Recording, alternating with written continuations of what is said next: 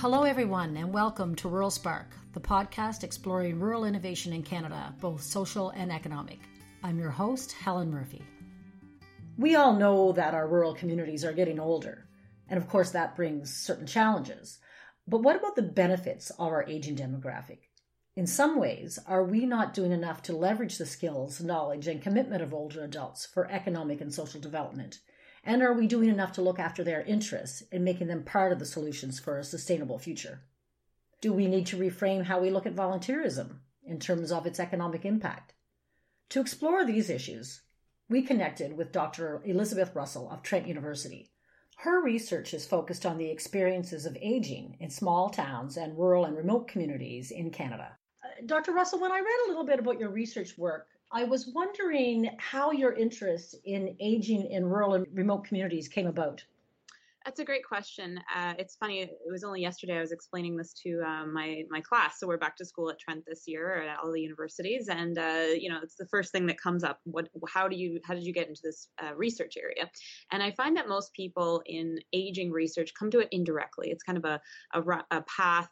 We don't sort of come to it straight out of graduate school. So for me, I was a master's student at Memorial University in St. John's, Newfoundland. And I was doing research in a different research area of psychology. And I had been sent by my supervisor, my PhD supervisor, Dr. Ken Fowler, to be a research assistant in rural Newfoundland. So he said, here's the keys to a rental car. Please drive, 5 hours north and interview these older people that are living in this long-term care facility and their caregivers and the people that work at the facility as well. So that was something that I did as sort of a part-time research assistant job. And I just really fell in love with talking to older adults and the people surrounding them in their lives, and really saw that there was a need, especially in rural areas, to continue to do so, especially given the aging population. So when I finished my master's degree in the other research area, I decided that I wanted to continue pursuing aging, or I wanted to shift my research and pursue aging. So I conducted my dissertation in the area of aging and haven't looked back since. Terrific. Do you find that there is a lot of attention being paid to aging issues, and in particular rural Canadian aging issues in the research community and universities in Canada? I think that there is significant attention being paid to aging. I'm not so sure that there's as much attention being paid to rural aging issues. I think that no matter where you live in Canada, if you look around you, we can see that there is an aging population, but the fact that 80% of most Canadians live in cities may sort of undermine the fact that aging in rural communities in particular is happening quicker, at a much quicker rate. So I would say the attention is more focused on the urban centers, although there are some very important researchers doing work in the rural area. Right. And how does that demographic picture look right now? Like, what's some of the data you're seeing about the trend and the shift for rural Canada in terms of how fast we're aging? So as I said, aging is happening much faster in rural communities given outmigration of youth. And when we talk about youth, we don't necessarily mean very young people.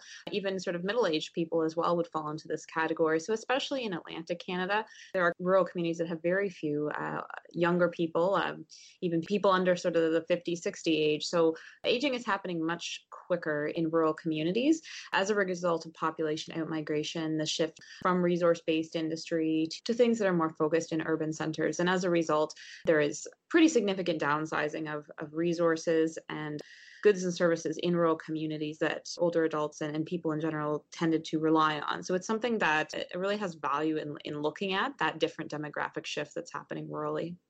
Right. And I'm from rural Nova Scotia as well. So we do see an urgency there. And I know some of the numbers that have been coming out of New Brunswick have been rather frightening, with birth rate versus the obituary listings in New Brunswick is not an encouraging figure. But when we talk about aging in rural communities, we do often talk about it in a negative sense in terms of the challenges that it presents. Of course, when there's an imbalance in a community's demographic profile, we're always going to have some challenges. But I'm wondering about the benefits as well. And to some extent, could we be missing the untapped potential of seniors in our rural communities? And do you feel that we should be doing more to leverage the skills, knowledge, and commitment of seniors for economic and social development? One of the things about an aging population in rural communities in particular is When communities take the time to recognize this and to acknowledge that this is happening and to maybe consider, as you said, the benefits rather than focusing exclusively on the positives or trying to attract younger people to move to the community, when communities recognize that their population is aging and embrace that, as you said, there are so many benefits. One of the first things is facilitating the development of aging policies. So if a community or municipality or region, local government of any type recognizes and accepts their population is aging, they might start to bring in age-friendly policies, procedures, and programming and embed that within the municipality.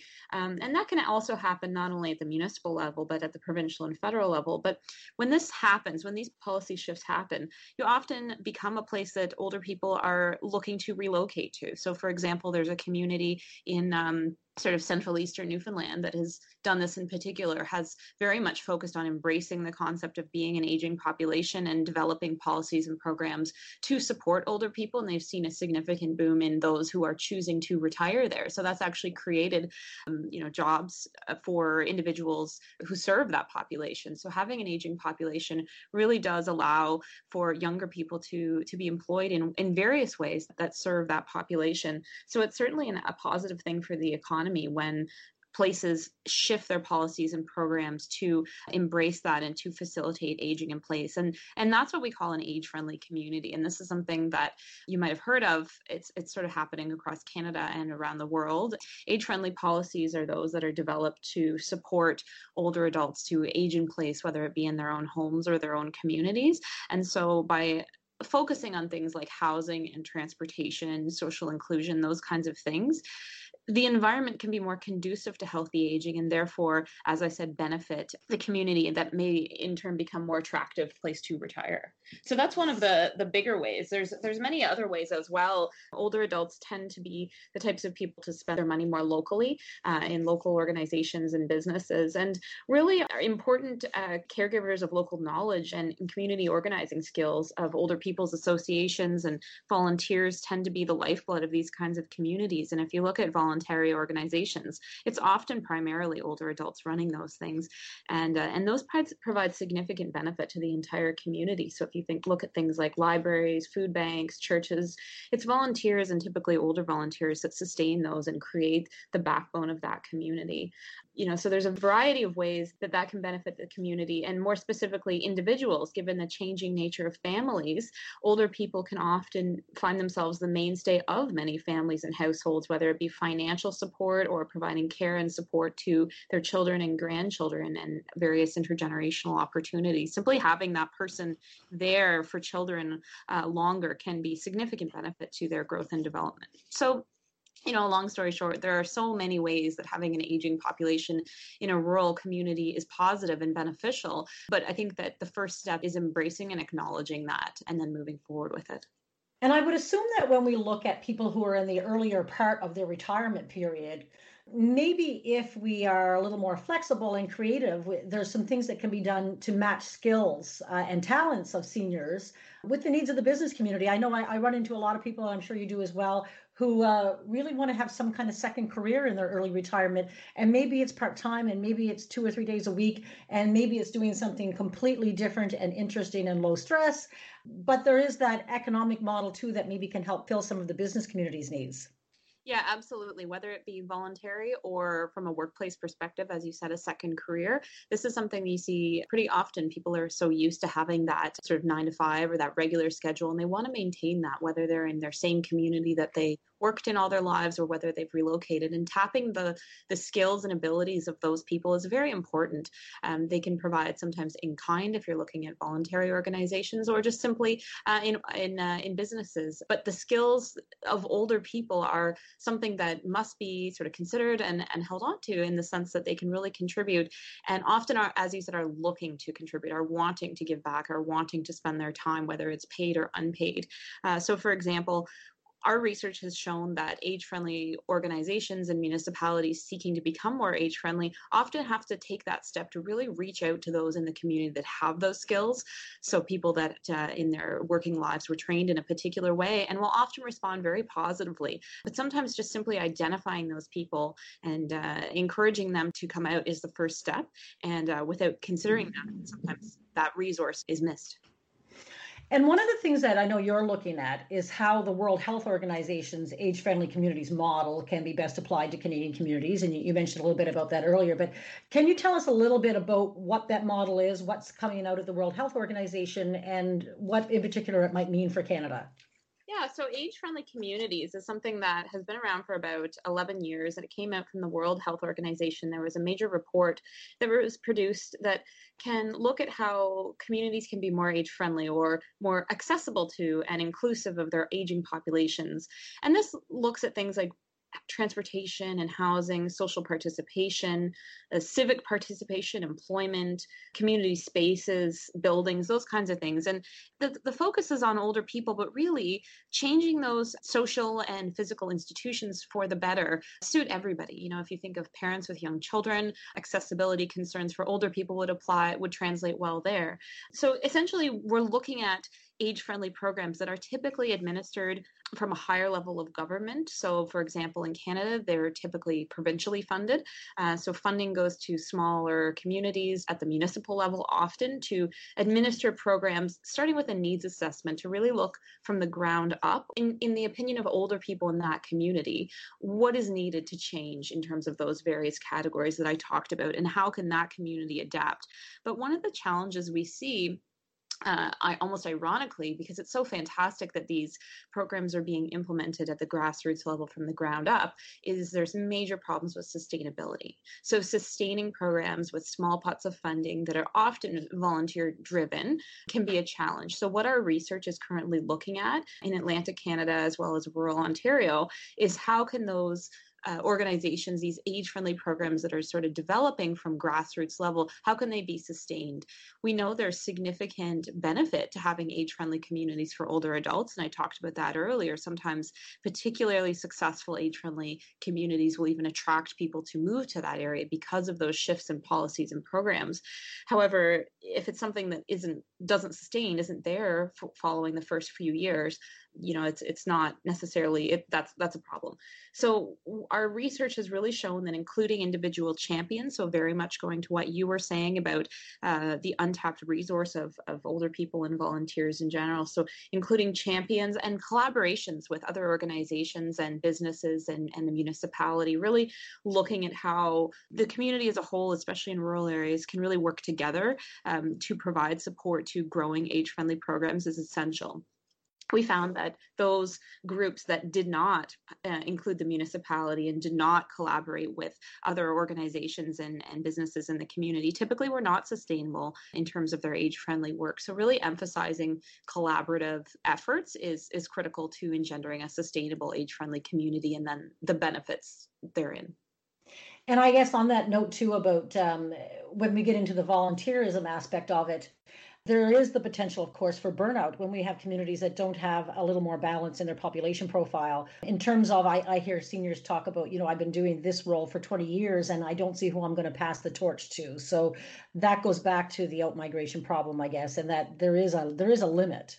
Burnout is one of the major barriers to sustainability. You know, almost every community I've talked to, as you said, people have said, you know, I've been doing this for 70 years since I was, you know, very young, and I don't, you know, that I don't see the people coming behind me doing this. So having grassroots organizations is important, but having them supported by paid coordinators is sometimes the biggest way to ensure sustainability. So that yes, there's volunteers involved and there's partnerships with local organizations, but having that one go-to person, that one person that's leading it, even if it's only in a part-time nature of employment, can be the make or break factor in sustaining age-friendly programs. So taking away the responsibility and the reliance on volunteers and instead just including volunteers as partners rather than relying on them. So having that one person that's paid is often a challenge because age-friendly funding is often, you know, a limited pot. It's something that you get once or maybe twice and then that's it. So creating those partnerships, as I talked about earlier, with the municipality and with other organizations can often be the key to establishing a funding model to be able to pay that one person to facilitate the ongoing changes towards age-friendly. And I see that when you talk about volunteerism, you often use the term social economy. Do you think we need to change the way we look at volunteerism and maybe, you know, look more carefully at its economic impact?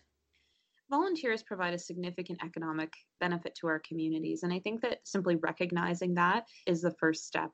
If you look at the numbers, there's various numerical statistics on that in terms of how many the dollars contributed to the economy yearly by volunteers. But I think that in rural communities in particular, this can't be underestimated. So looking at that, I think just acknowledging the contributions is the first step. And I think that monetizing it is good, but volunteers often do not want to be paid. This is why they're doing it. They want to contribute in their own way, but yet burnout is such a substantial issue. So spreading the work around and creating partnerships sometimes will allow volunteers to continue doing that work, but feel, I think, a little bit more recognized for it rather than dependent on.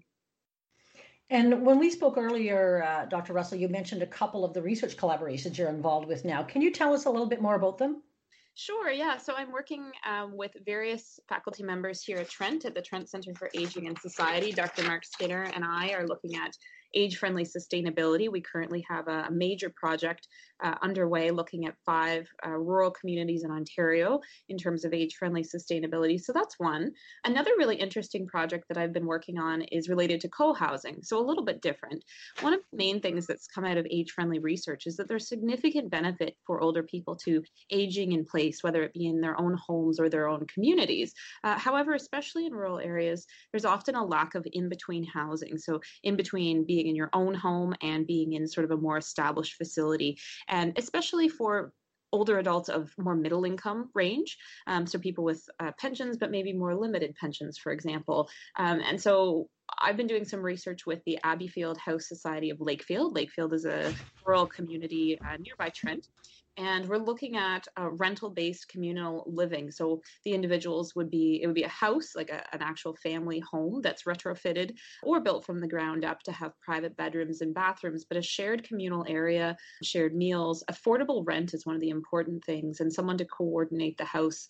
And this is typically from a nonprofit perspective. So this is something that I'm particularly interested in, is co-housing, whether it be this model or other various models. There's recent research looking at student older people sort of housing collaborations there, looking at how those kinds of models can work. So co-housing is something that I'm particularly interested in, and it's not something that's easily implemented necessarily at the systemic level, at the municipal level. So looking at not only the benefits, but how particularly do older people envision this effectively working for them. So that's something that I've been working on with the Abbeyfield House Society of Lakefield. And one more project that I think is really important is from an intergenerational perspective. So we have this aging population, but of course there are youth in the population as well that are, aware of this and will be impacted by this for much of their lives. And so I teach a psychology of aging course here at Trent, and I'm working with Dr. Eric Theriault, who is at the Department of Psychology in Cape Breton at Cape Breton University. We both teach the same course, and we're looking at the personal effects of taking this course. So not necessarily just what did students learn, what is the material, but how does that impact them going forward? We've started to notice that students seem to self-identify that they felt before taking the course they held maybe somewhat ageist views. They were fearful of growing older and maybe didn't understand the processes of aging that their parents and grandparents were going through. So Dr. Theriault and I are looking at this right now in terms of how does the taking a psychology of aging course impact students' understanding and knowledge of aging and their own levels of ageism. So that's a project that will be ongoing as we teach this course over a number of years, because I think it's important not only to support older adults as they age, implementing age-friendly environments and housing, appropriate housing, but also to inform the younger people who are surrounded by this aging population about the realities and the myths of aging.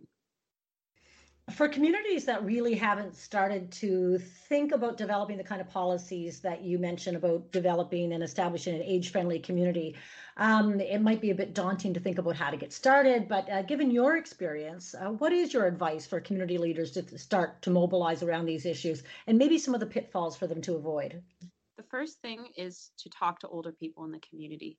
Those are the people who know best what the experience of aging in that community is like. And if you're not within that demographic, simply can't make assumptions about that, especially given the unique nature of individual communities. For example, the rural communities that I'm working with here in Ontario differ very much from those, say, in Atlantic Canada, and even within those groups.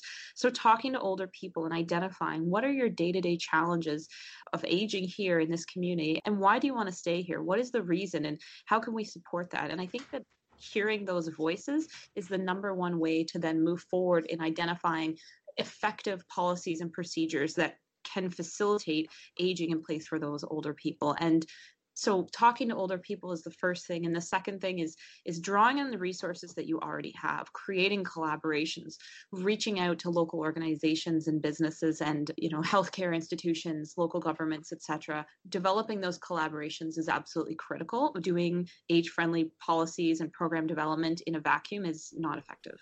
Thank you so much, Dr. Russell, for being with us today. We really appreciate your insights around aging in rural and remote communities in Canada. We'd like to connect again in the future to see how your research is evolving. Particularly, I think there's a lot of things that we'd like to discuss around your research into co-housing and Canada's senior population. So I hope we can reconnect in the future. And thanks again for being with us today. Thank you very much for inviting me, Helen. And thanks to everyone for joining us this week. Please drop us a line with your ideas for upcoming episodes at info@ruralspark.ca. The Rural Spark team includes content producer Catherine Murphy and technical producer Tara Seaberth. Music by Jason Shaw. We wish you all the very best for the week ahead in your part of rural Canada.